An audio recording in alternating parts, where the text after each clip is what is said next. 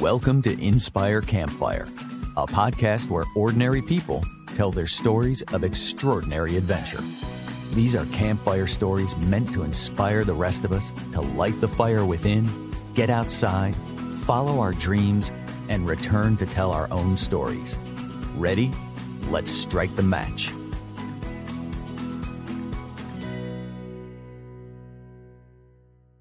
Welcome to the show. I'm Scott Wurtzbacher, and I couldn't be more excited. I have been anticipating today's show for probably more than 10 years. A few short weeks ago, three friends and I completed a huge bucket list adventure by traveling to Africa and climbing Mount Kilimanjaro. Today, we're going to recap that journey. Mount Kilimanjaro, located in Tanzania, is also known as the Roof of Africa. It's the highest point on the continent and the highest freestanding mountain above sea level in the world. Its summit at Uhuru Peak reaches 19,341 feet into the atmosphere. And today I have my climbing partners with me. We've got Sydney Ropp, a pastor from Pennsylvania, Kendal Hostetler, a builder from Virginia, and Karl Miller, who you might remember from episode 3 of this podcast about his family's RV trip across the United States. Our guide on our Kilimanjaro climb called this group the Simba Group, and I loved that. Simba in Swahili means lion. Now, as a participant in this epic climb, I'd rather not be the one asking the questions. So today, I am honored to have my very good friend, Katie Oakley, joining us from across the pond in London to help us facilitate the conversation. Katie's recently transitioned from a very successful career in international brand marketing, and she's one of the most thoughtful and inquisitive people I know. She's been a friend and encourager to me throughout my preparations to get ready for this climb, and she's the perfect person to help the Simba Group recall our experience. Simba Group, Katie, welcome to the campfire. Thank you, Scott. I'm just delighted to be here. It's a real pleasure and privilege to be able to facilitate this conversation. And I'm going to jump right in because I don't know anything really about Kilimanjaro. I know it's not Everest. I know it's not the Alps. So it would be really great to know a little bit more about what climbing Kilimanjaro is like. So how would you describe it to people who know nothing about what a climb at Kilimanjaro could look like? And maybe who'd like to kick off? Sydney, I'm going to throw it to you because you're the first face that I see here on my screen. You have to do it. That's how I would describe it. It was great, amazing.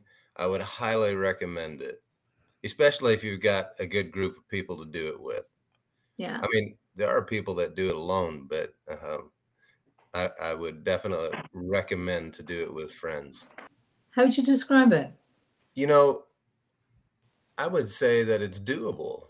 You know, it was definitely, it's going to take effort and planning and training, but it's doable. I mean, one of our guys in the group, climbed without any training because of the circumstances that he was in. So anything is possible on this mountain, and it's not out of reach. I mean, we met a 75-year-old man up at the peak. And so while it's difficult, it's certainly a reachable goal. So it's difficult, it's reachable, it's doable. Yes. Yeah. And Karl, what was it? Was it difficult, reachable, doable? How was it for you? Yeah, so Kilimanjaro is the world's tallest freestanding mountain. It's a volcano. And what's neat about it, I enjoyed, was we took our time climbing. You can do treks as little as 4 or 5 days, or you can stretch out different routes and go 9 days.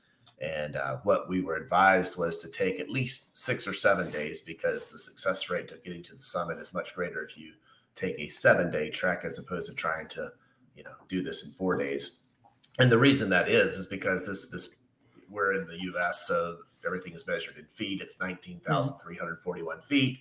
It's very thin air at the top of that mountain. So your body needs time to acclimate, especially for us flatlanders who are living at about 800 feet of elevation above sea level. So for me, it was fun to go through the different ecosystems. We started out at 5,000 feet. We're in a rainforest. we're climbing. It ends up raining just a little bit on their first day getting out of the forest. And then, you're at a camp. And then eventually, as you gain altitude, you get above tree level and you get into a different ecosystem called the moorlands. And then from there, you get into alpine desert as you continue to make your way up. So it was really neat to see the different ecosystems and the different trees and just the way the landscape changed so drastically. And yeah, I agree with Sydney that it is doable. And I was impressed with our guides who the very first thing they talked to us about on the very first day was mindset. And they just really encouraged us to have a positive mindset. And the minute you start to doubt or think you can't do it, you've lost. And so the trek is a mental game as well as a physical game. And I would argue probably even more of a mental game than a physical game. Yeah. Scott, you're nodding. The positive mindset. It was all about mindset, was it? Well, these guys know for sure. There's no question about it. This is a mental climb. And, I've told this story a bunch of times since we've gotten back, but the whole trip is kind of this build up to the summit, the night where you summit. And on summit night, we've spent, 5 days kind of preparing our bodies, acclimating. And on that last night, you hope that you've eaten enough, you've got enough fuel, you've rested enough. And we start to climb at midnight. And we climbed for about 6.5 hours in the dark with our headlamps on, up a very, very steep incline at high altitude with thin air, trying to reach the summit around the time that the sun rises in the morning. And as Karl said, as soon as those negative thoughts start coming in, you're done. And I've said to people before, I'm a mildly neurotic person. And so those worry thoughts, they definitely affect me. And so for me, like, it was a huge mental game. And Karl and I laughed because after we got to the top, we realized we were both kind of employing the same tactic. So I was actually counting my breaths from 1 to 10 for the entire 6.5 hours of the summit night, because that was the only way I could get consistent oxygen to my body and also sort of keep those worry thoughts from getting in my head. And talking to Karl a little bit afterwards, like, turns out he was doing the same thing. Although Karl's more ambitious, he was able to count to 250. I could only get to 10. And Kendal, how was it for you? The thing I love about going last is I can just say I agree with Karl and Sydney. But no, for me, I loved it as well as all the different, instead of ecosystems, I was referring to it maybe as climates. Like Mount Kilimanjaro has so many different climates, which we were very fortunate and maybe didn't experience quite the different types of weather that you can face on Mount Kilimanjaro. We had relatively beautiful weather all the way up. We were very fortunate, but we got to experience a little bit of the rainforest and rain, and then up in the alpine deserts and the lava rock. And it was just a great experience to see how the mountain changed as we gained elevation. And while you're picking on Kendal, Katie, I do have to throw out there that he was the team climber that was probably the most impressive, considering that he started the climb with not one, but multiple different physical sort of impairments that should have prevented him from making that climb. But Kendal had the mental stamina to push through a whole lot of things, and he was definitely our trooper. And because of that, I feel like I'm healed now, Scott. Training tactics on stretches and getting, so I had a herniated disc, which I was fighting with prior to the trip, and through hiking and doing some of Scott's stretches and so forth, I feel like, by the time I summited that mountain, I literally felt 100% better. And even today, fast forward 2 weeks, I feel great. And tell me, if we just go back a little bit, why did you want to do it in the first place? I think the dream kind of started for me. Scott and I are in a network. We're both in the real estate space, and we both have the same coaching company connection there. That's how we met years ago. And I'm involved in a couple of other smaller groups within that organization. And there was just a group of guys. We were sitting around I think we were probably just sitting around a campfire one evening at an event. And kind of threw out, we should do an adventure together. And anyway, long story short, of that group of guys that was there, one of them was immediately said, oh yeah, I'd love to do that. And then you should talk to Scott Wurtzbacher. And so that's kind of, I think it was just kind of started from a dream for me to, let's go do something hard. Let's do something that's an adventure. Let's just do something together so we can deepen our relationship. That was sort of the intent. And I'm kind of a little bit of an adventure junkie anyway. And I like to do hard things. I've run some ultra marathons and just different things like that to kind of push the limits of what I know my body has done in the past and what it can do. And I think that's kind of where it started. And so when I called Scott, we had a conversation, and I was like, I just kind of threw it out there. I was like, hey, you know, I'm thinking about getting a group of guys together to go climb Mount Kilimanjaro. And Scott immediately was like, I'm in. I'm looking at a picture right now of Kilimanjaro on my vision board. I said, I'm going to climb that mountain someday. And I love Scott's comment that he said to me is, you know, later he said, you know, if not now, when, you know, so let's do it. And just, he was in, he was committed immediately. And then out of that, you know, the group dynamics changed, COVID, and we postponed the trip a year, and ended up, there was 4 of us that ended up climbing. There was 5 going to go. My brother in Wisconsin was scheduled to go. And unfortunately he couldn't get a negative COVID test passed. And even though he felt fine health-wise, so the 5 got trimmed to 4 even in the last, 24 hours. But so that's where it started. I think just to be able to push the limits of what you've done in the past, and it opens up new arenas in your mind and your body when you break through when you break through the ceiling of something that you've accomplished in your life. And I think it's just a good mental game to do as a person, is to get out of your comfort zone and do something that's hard.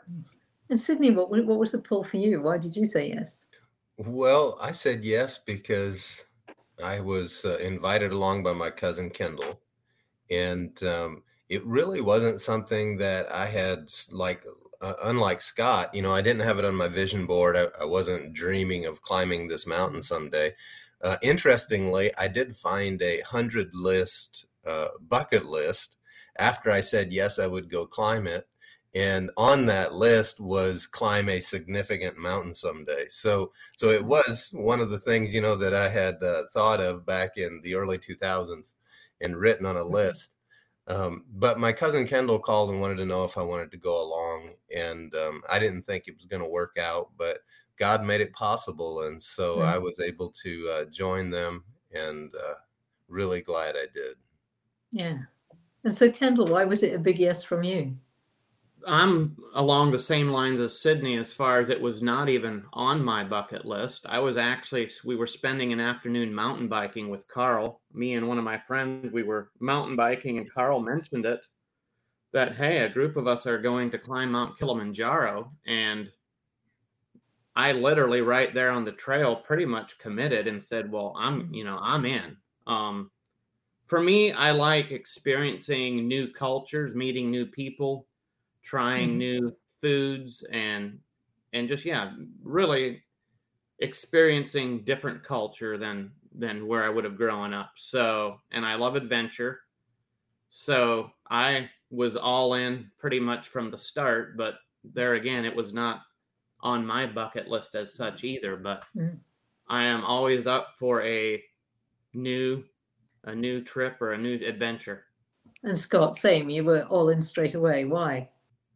I mean, Karl pretty much nailed it. It's interesting because I'm sitting in the same place where I was sitting when Karl made that phone call to me, and my vision board is sitting right across from me. And I do. I mean, it was probably 10, maybe even 15 years ago that I just printed a whole bunch of pictures of places that I wanted to go, and I put them on this board.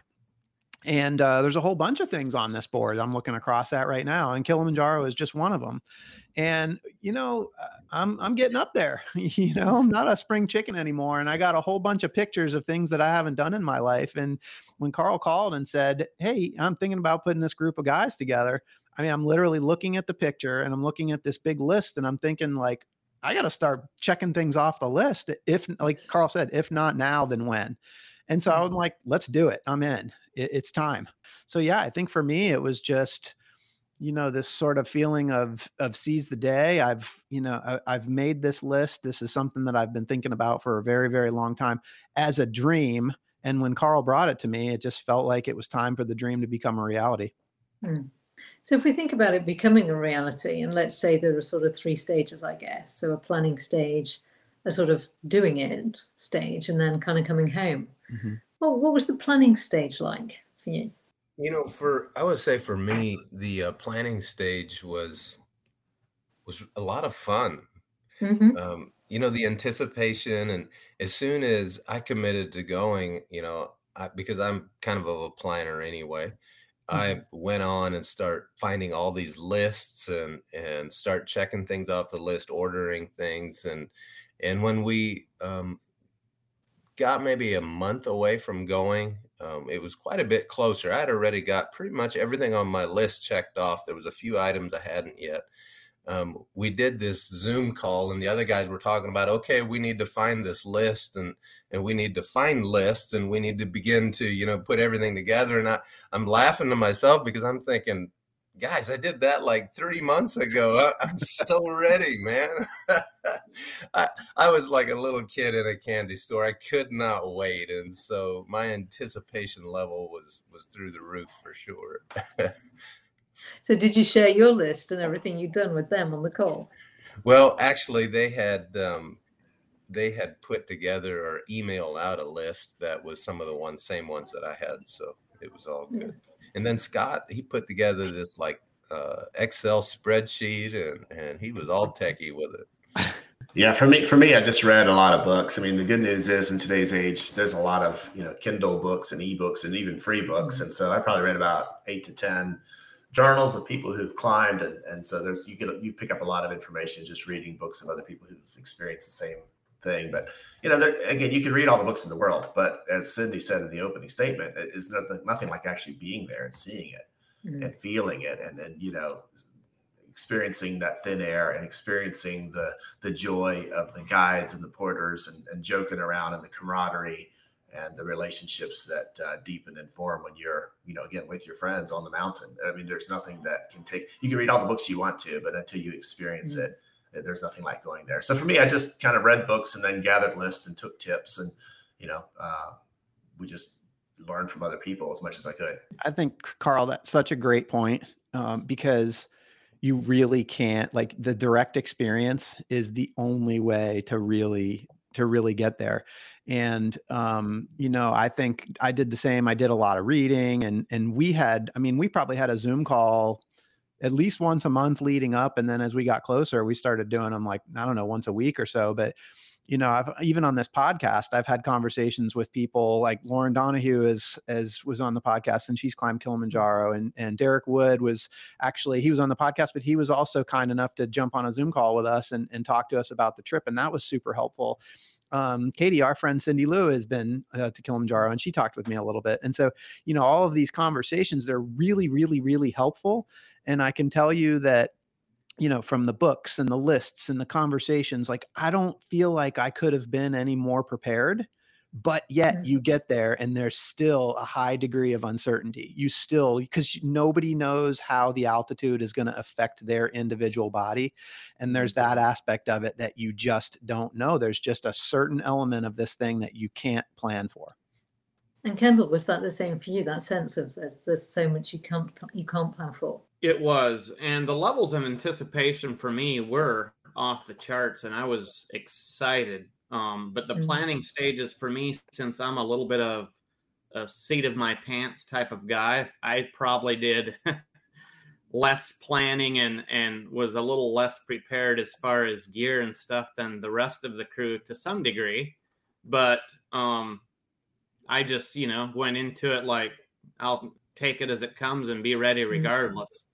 And this is the guy that was scheduled to have surgery. He was just going to show up on the mountain like a few days later, but that got postponed, and he was in a lot of pain in the airport line. He could walk, but standing still hurt him. And man, I mean, again, like Scott alluded to already, Kendal was definitely a trooper when it came to the physical pain and physical aspect of just pushing through. But we had a saying up there on the mountain that, and this came from Scott's trainer, motion is the lotion. So as long as you were moving and as long as you were stretching properly and you were in motion, you could push through. But anyway, I just want to shout out to Kendal. I mean, definitely from a mental attitude and a physical overcoming, he definitely was the hero of our group. Well, I will definitely say motion is the lotion. Amen to that. Yeah. So you're at the airport, you're on your way. Tell us what the trip itself was actually like. How did it feel to realize the trip, to be doing the trip? I'll jump in. I mean, again, I think for me, there were like, there was so much uncertainty about this whole trip. I mean, traveling to Africa was a very new experience for me. I didn't know what that was going to be like. And then you build in the element of COVID and what traveling with COVID was like. And then the new experience of being in Tanzania and what that was going to be like. And then of course, what's the climb going to be like? What's the altitude? So for me, definitely was a whole lot of anticipation. And I mean, I think that for me, that anticipation, like managing that anticipation was a huge piece for me throughout the entire climb. And it almost felt like one hurdle after the other. Like we had from a travel standpoint, we had to take COVID tests before we could even get on the plane in the United States. We had to take COVID tests when we got to the airport in Tanzania before we could leave the airport. And we had to take a COVID test again before we got on the plane to come back to the United States. So like even just that alone created a lot of sort of uncertainty. The other guys on the trip, we've got some international travelers here that have a lot more experience than I did in terms of traveling internationally. But like for me, I think it was just, every step of the way was like absorbing new experience kind of into my own sort of being. And then, once I've kind of passed those hurdles, it became more and more comfortable. I mean, there's no question, like if I were to go back, it would be a completely different experience now that I've actually gotten past all the uncertainty. How was the trip for the rest of you? Karl, how did you feel about doing it actually when you were on the trip? Yeah, so it was funny. Even on the way over there, we got on the plane, and Scott and I were sitting on the same row. He's giving me the eye and a fist bump, like we're doing this, like we're actually doing this. And so, getting there was great. You stepped off the airplane, and it was just, probably 70 degrees and just a beautiful morning at 7:30 in the morning when we landed in Kilimanjaro. I think, for me, I just tried to enjoy the day we were in. Like, don't stress about the next day. We landed in Moshi, got through all the customs, took a few hours, got to the hotel. We were just going to relax, have a 0 day, forced ourselves to stay awake to catch up with the 8-hour time difference, and then went to bed early and slept really well that night. So for me, it was just one day at a time. And I didn't really go in with a big expectation. I went in with the mindset I'm going to trust our guides. And by the way, I can't speak enough about our guides. God Listen was our guide's name, Gotti, a.k.a. Gotti with Zara Tours. Shout out to Zara Tours and the owners there and the guides. And Gotti had been up that mountain 500 times. So when I knew that, Gotti was actually referred to me by a couple of other people, and I specifically requested him as a guide. And so I just went in with the idea that I'm going to trust him. He knows what he's doing. And I think that was probably the biggest life lesson, because I'm in an industry where I help guide people with making big decisions financially with home buying and home selling. And I think for me, one of the life lessons that I've just learned is just to trust the guides, like do what they say and follow their advice and listen and be okay when things aren't going wrong, because they're telling you that this is normal and this is okay. And I think that that was for me just one of the big life lessons I came away with. So I think, just back to your question, I just try to take it one day at a time and just enjoy the day, enjoy the hour. I mean, enjoy the mile you're in as you're climbing. That's a runner's mantra as well. When you're running and you feel terrible, try to enjoy, just run the mile you're in. Don't stress about the next, don't stress about the finish line. Don't stress about the next. When you're doing ultra running and trails, there's a big mountain ahead. There's always a mountain ahead. Don't stress that mountain. Just run the mile you're in. And that was sort of the philosophy I took into this trip is, enjoy the day you're in, enjoy the hour that you're in. And that was sort of my mindset. And Sydney, what were you saying to yourself as you were going through the trip? I'm the kind of person that even though I really enjoyed the anticipation of it, I'd much rather do it. Right. And so, as Scott already alluded to, all the unknowns, is my body going to cooperate with the high altitude, all these questions. And so when you actually give yourself something to do and you can put one foot in front of the other and focus in the moment, there's a lot of enjoyment or peace in that, right? Of being able to just say, okay, now we're finally here. We're finally going up this mountain. We are, you come to our very first night, we come to camp, and there's all these question marks about, well, what's camp going to be like? What's the sleeping arrangement? How's that going to work? How's the food going to work? How's our portable toilet going to work? Right. And so being able to come to that first night, come to the camp and see how the things are working together, functioning, was great because it brought a level of how would I say, just relaxing about, okay, so this is how this is going to work for the next 6 days. And so it was really good. I need to give Sydney a quick shout out because I feel like he was sort of our group motivator especially when the climb got the hardest. Like Sydney definitely maintained the sort of the most consistent energy and enthusiasm as we were on the climb. I mean, as I'm, whether behind him or in front of him, like slowly taking my breaths and counting, like he's singing with the guides and, singing the Hakuna Matata song. And he was just full of energy. And I was just so impressed with his ability to sort of keep us inspired and just keep the positive energy going. So Sydney, huge thanks to you for that. It was definitely a big help on that mountain. Sounds wonderful. Sounds wonderful. And Kendal, what did you use, if you like, to keep yourself going, given that obviously you'd started with a reasonable amount of pain, as I understand it? Because of that, looking back, I did try to enjoy those small moments, like Karl said, and enjoy the mile you're in. But I probably had I wish I would have enjoyed the small things more. And I tried to, even mention it out loud to the group a time or two. Hey, look at that view. Let's take a minute to look at this. But it was I had a little bit of, maybe a lot of anticipation about that summit night and how it was going to work and how my body was going to react to the altitude, and would my body be able to hold up to summit that night. And I was determined that I was going to summit. So looking back, I probably didn't enjoy the moments as much as I should have or would have liked to. And when you got to the summit, how did that feel? For me, it was actually a little emotional. I don't know why. I'm not an emotional guy at all. Like I don't even cry at funerals, but it was I don't know. It's hard to even put it in words, but it was just, a deep emotional feeling for me. It was euphoric. I would say that. I would say, there's a couple of things that happen. Like you're coming up this really steep incline and it's dark. And at one point when the sun started to come up over the horizon, like we didn't actually see the sun, but the whole horizon looked like it was on fire. And you had to turn around to see that. It wasn't in front of you. You had to turn around and see that. And I did, as much as it was painful to me, because when I lose my breathing rhythm, it kind of messed with my whole movement pattern. But I did turn around and I saw that horizon. It just looked like it was on fire. And as the sun started to come up, it starts to get light.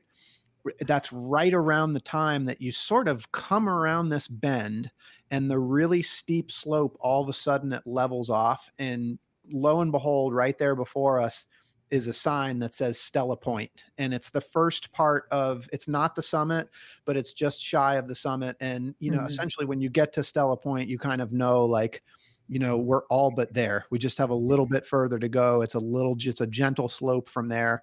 And by that point, the sun is up. So now it's like, I've got daylight. I've made it through the hardest part. Like, oh my gosh, we did it. We're here. And it really was this sort of euphoria. Cause I can tell you, for me, I legitimately didn't know if I was going to make it to the top until I was actually at the top.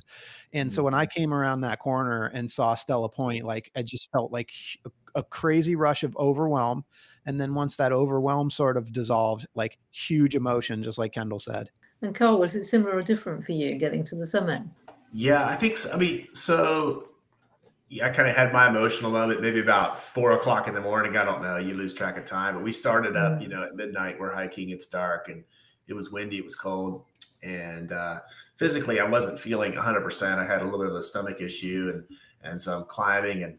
But long story short, after about 4 hours of that, you're just, like Scott said, you're focused. I was focused. Let me speak for myself. I was focused on just deep breaths. And I was counting to 250 in my mind. That's just sort of what I do when I run. And I knew that when I got to 250, either A, we're going to take a break, or B, I'm going to start over and get to 250 again. It was just sort of putting all my mental energy into breaths and just one step. And just sort of, again, when you have a guide, all you have to do is just basically follow the footsteps of the person in front of you. So whether it was one of our teammates or the guide, just kind of doing that. And we stopped for a break. It was before the sun came up, before that beautiful red band hit the horizon that Scott mentioned, which is, again, just stunning. It's so beautiful. But we stopped at a rock, and I'm sitting down, and I just wanted to get some water to drink. And all of a sudden, next thing I know, my shoulders just start shaking, and I'm gathering breath, and I'm just kind of breaking down crying almost because I was kind of overwhelmed with emotion. And it wasn't emotion that it was kind of hard to describe. But I think, okay, this is hard, but we're going to make it. And I think just this kind of big thing of, wow, I worked so hard for this, and I'm going to keep pushing through. And but it was kind of fun. I mean, like I said, like Scott said, Cindy was just full of energy. Next thing I know, Cindy's right there giving me a word of encouragement, praying for me, and the guides are right there, and they're just checking my headlamp to make sure it's not too tight. I had a little bit of a headache coming on, and it was everything was good. Next thing I know, we're up to go, and I grab my trekking poles, and my pack's not there. And one of our assistant guides had thrown the pack on his shoulders. Okay, well, I'm carrying this the rest of the way just to take the burden off. And again, we're carrying a light pack with layers and water and snacks and that at that point I was like, okay, I'm going to make this. It's going to be hard, but I'm going to make it. And I think that was, to me, kind of my biggest emotional moment of the trip. And it's kind of hard to describe what was in those emotions, but it was full of gratitude. First of all, that I was on this mountain. I think the physical aspect, acknowledging that this is hard and this kind of sucks in the moment right now, and it's hard, but also just a deep sense of gratitude for the guys I was with and for our guides, and just knowing that that accomplishment was going to happen. So by the time I got to the summit, it felt awesome. It was very, I think Scott said a good word for it, euphoric. It was great. And we took a lot of great pictures. We're all smiling and just having a high energy. But that was great. But then we had the descent, and it's hard. Sometimes you forget that, okay, we're still at 19,000 feet. Now we got to drop down to 15,000 feet, and the air is thin. So we were all in a hurry to get down, but going down is hard too. I got pretty gassed, and the body was very tired at that point. But that was probably my biggest emotional moment. Was about 4:00 in the morning on the way up the mountain. And Sydney, what was your biggest emotional moment? Was it the summit or something else? Yeah, I would say that it was definitely euphoric, as Scott said, at the summit. And I just had so much gratitude of here we are finally, all of us are together up here at the top. And the views were just stunning. And there was these amazing glaciers sitting up there, and the sunrise, and we were really blessed with just beautiful weather. And so it was clear. We were able to see. We could have been boxed in with clouds and not been able to see anything. It could have been snowing. It wasn't. It was as warm and as wind still and as clear as we could have hoped for it to possibly be.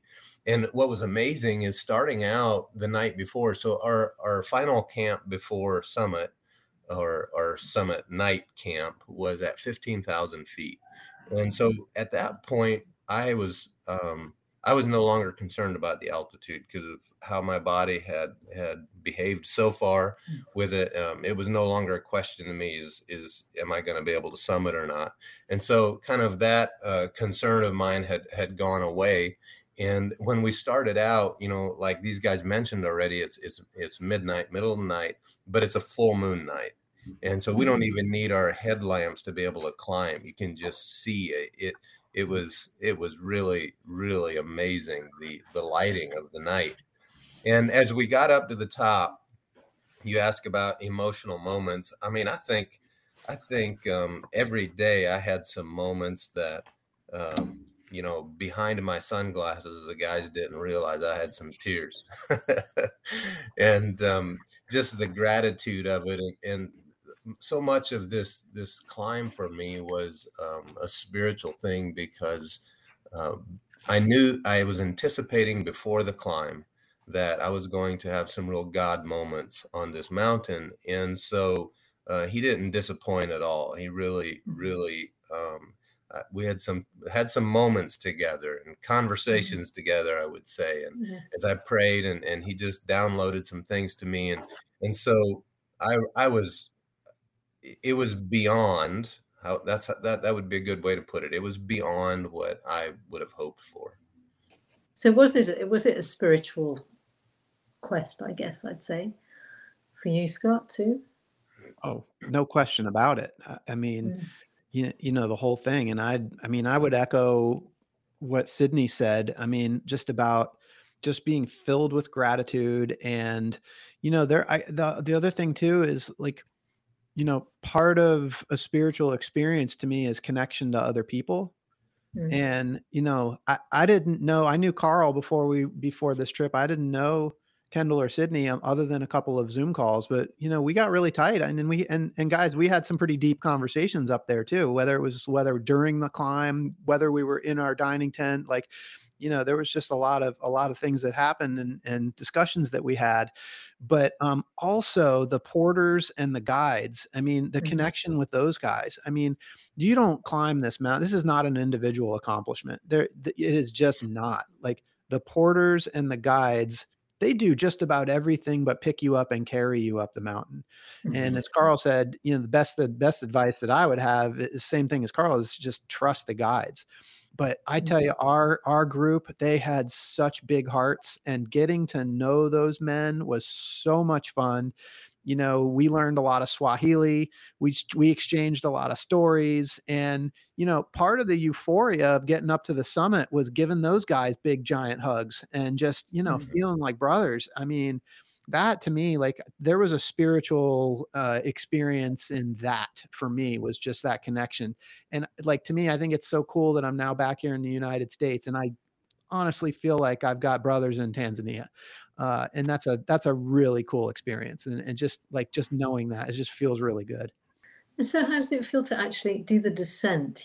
Karl, you said, I think, that the descent was also hard. Kendal, how was the descent for you? How was it to come down the mountain? It was great to get in lower elevation and be able to breathe easier. But we hiked, I think we left summit just before 8:00. And we didn't get to camp that night until maybe 4:30-ish. So it was, and remember, we had left at midnight to go up to the summit. So it was a hard day. It was a really hard day. I was a little worried about the descent bothering my knees. With hiking poles, I was pleasantly surprised that they held up quite well. But it was definitely a long day. And I would say, just because you make it to the summit, don't think that the hike is over. It is hard work going down as well. One thing I would say about the descent was, like, for me, coming down is where that climb transitioned from being a mental experience to a physical experience. Because when I was, getting to the top was just, there's so much anticipation. And like, I mean, for me, I knew I needed to like stay focused, because I know like people get hurt coming down because they, kind of lose their concentration and they think like, oh, the climb is over. And it's really hard. It's steep, you're on loose rock, you're on scree. And so you have to be very, very careful. But like, for me, all of the sort of anticipation and all the sort of like worry thoughts and how are things going to go, I mean, all of that sort of came to a climax at the top for me. And so for me, it was like just a straight up physical challenge coming back down. They're really, I can't say that it was like a real mental struggle coming down at that point. Like, we summited and now we're just on our way back down and we just have to grind it out. I would also say that, and maybe it's because we just kept moving every single day, but I didn't experience personally any sort of muscular soreness or stiffness at any point in the climb until that last day when we came down. So going up, no problem. Coming back down that next morning, like, my calves were on fire that next day. So yeah, I don't know. I think that was my kind of experience with the descent. And having done this wonderful adventure, this wonderful trip, what are the life lessons that you mentioned? A couple of them. What are the life lessons you take from this that you use in your everyday now? Well, Karl's so good. The last after the climb was over, we went to dinner one night and Karl pulled out his little notebook and we came up with the top 10 lessons of Kilimanjaro. And I don't know that we're going to cover them here, but I think we should go to Karl and get some of those top tips. Yeah. So, I mean, we did. And I think I've emailed this out to the guy. We just kind of had a good, fun little dinner discussion, and I can share a few of them. I don't know if we have time for all 10, but I think kind of like the Swahili word we heard over and over is pole pole, which is slowly, slowly. And sometimes you just go slow to go fast, or go slow to hit the goal. And it's just one small step in front of the other, one breath at a time, one deep breath at a time. Conserving energy will get you to the top of the mountain. If you're going fast and you're exhausted, you're keeled over just trying to gasp for breath. But the guides are really good at pole. So slowly is the way to climb a mountain. I think that's one thing that was definitely immediate. And I've already mentioned trusting your guides. These guides have a lot of experience. They were very intuitive to our needs. They were very intuitive to anyone who wasn't feeling good. They would come around and ask questions, and they were watching, even though they weren't obvious about it, but they were very intuitive to the needs of our group. And so trusting the guides, I think we touched on the fact that the trek is more mental than physical, especially as Scott said, going up.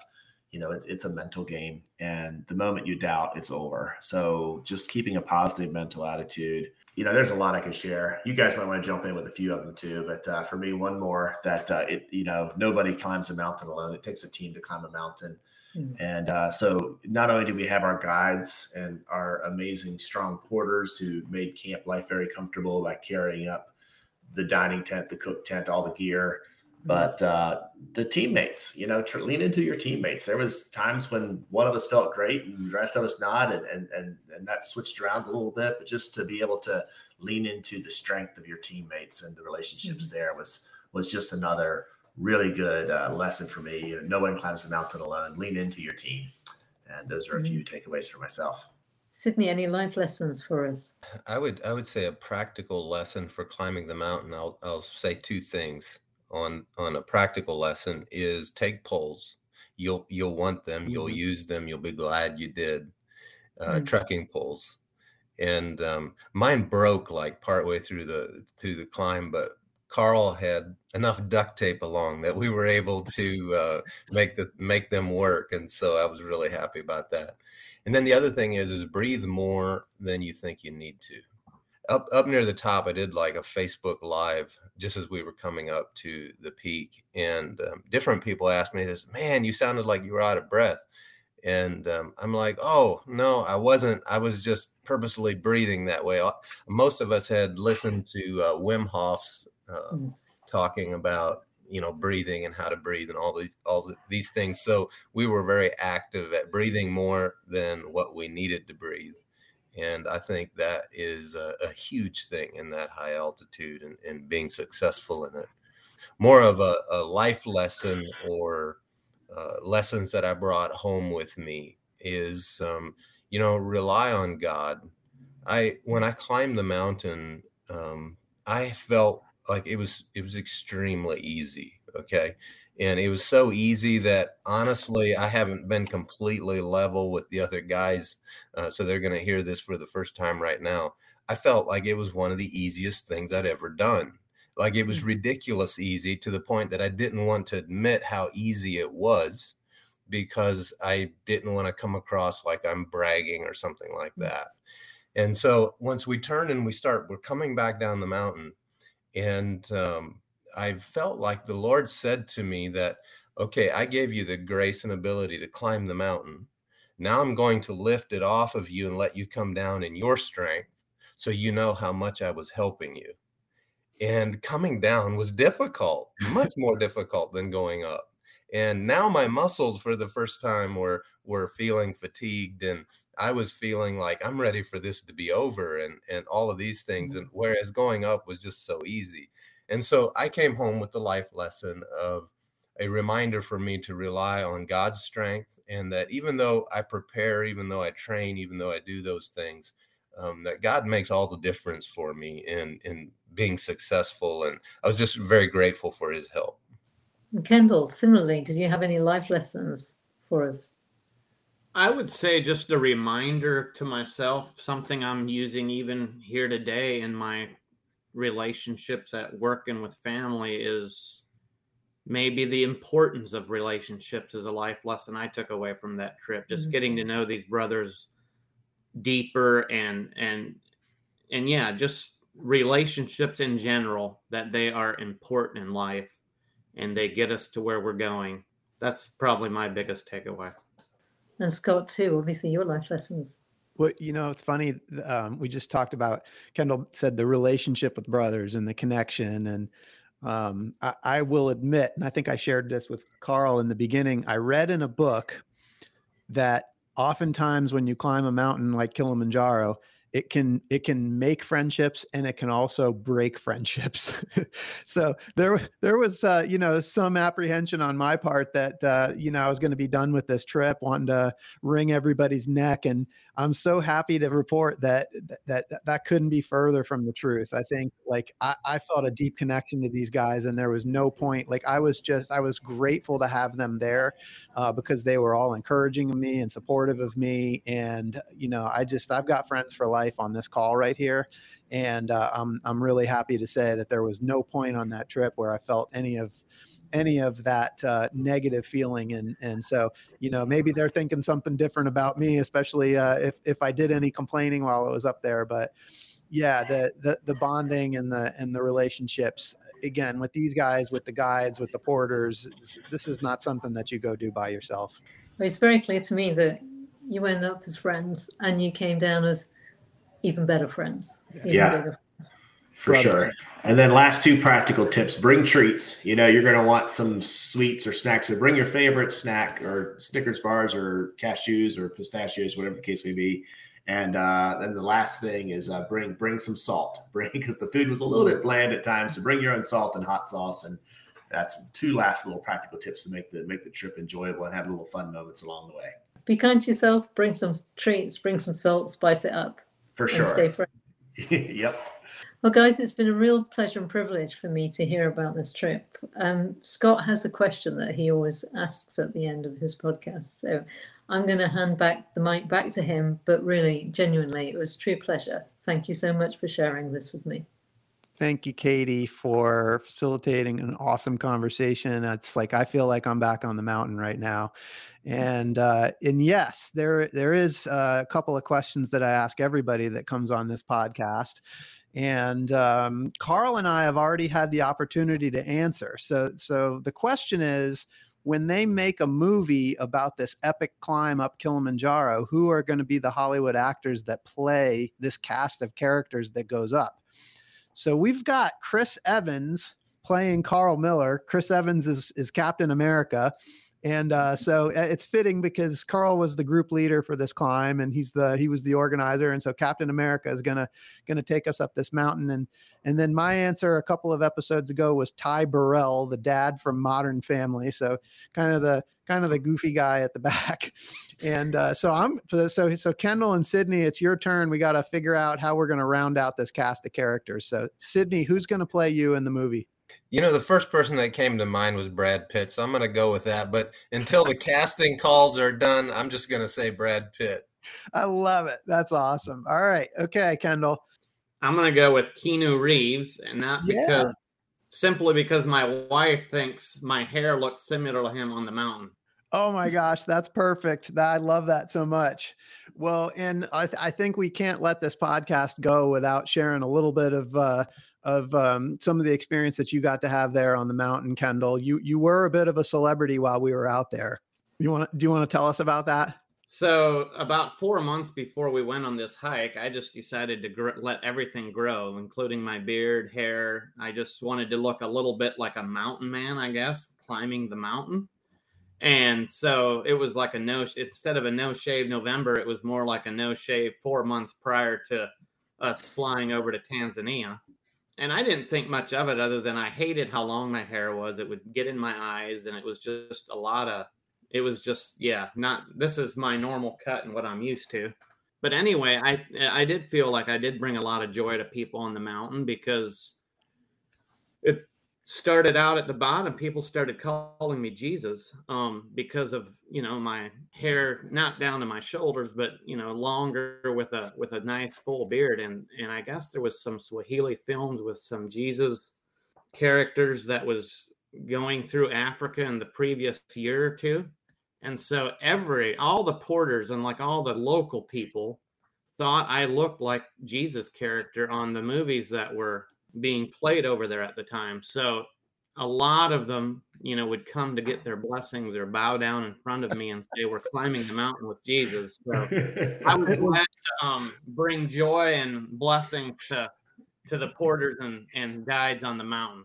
It was epic, and Kendal, I think, maybe was a little uncomfortable with it at first, but he started to embrace his role, and he really did bring a lot of joy on there, and you pulled it off great, Kendal. It was awesome. Yeah, it was great. The porters are stopping for selfies with Kendal, on the way up the mountain, just laughing. And our guide said that we had good weather because everybody said that Jesus was on the mountain with us. So. That's exactly right. So we got a movie with Keanu Reeves, Brad Pitt, Chris Evans, and Ty Burrell. And I'm going to name the movie for us, guys. It's Pole Pole. Slowly up Kilimanjaro. Nice. Thank you guys so much for taking the time to come on here today and talk to us. Katie, thank you so much for the facilitation. You were amazing. And for those listening, I really hope you've been inspired today as much as I have. I hope our story has encouraged you to listen to the voice inside that calls you to adventure, because we want to hear your story next. If you have a story to tell or you need a nudge to create one, please send me an email. We'd also appreciate it if you'd help us spread the word by leaving a review and sharing or tagging Inspire Campfire in your social media. And until next time, I want to encourage you to get outside. Thank you for listening. Guys, thanks for being here.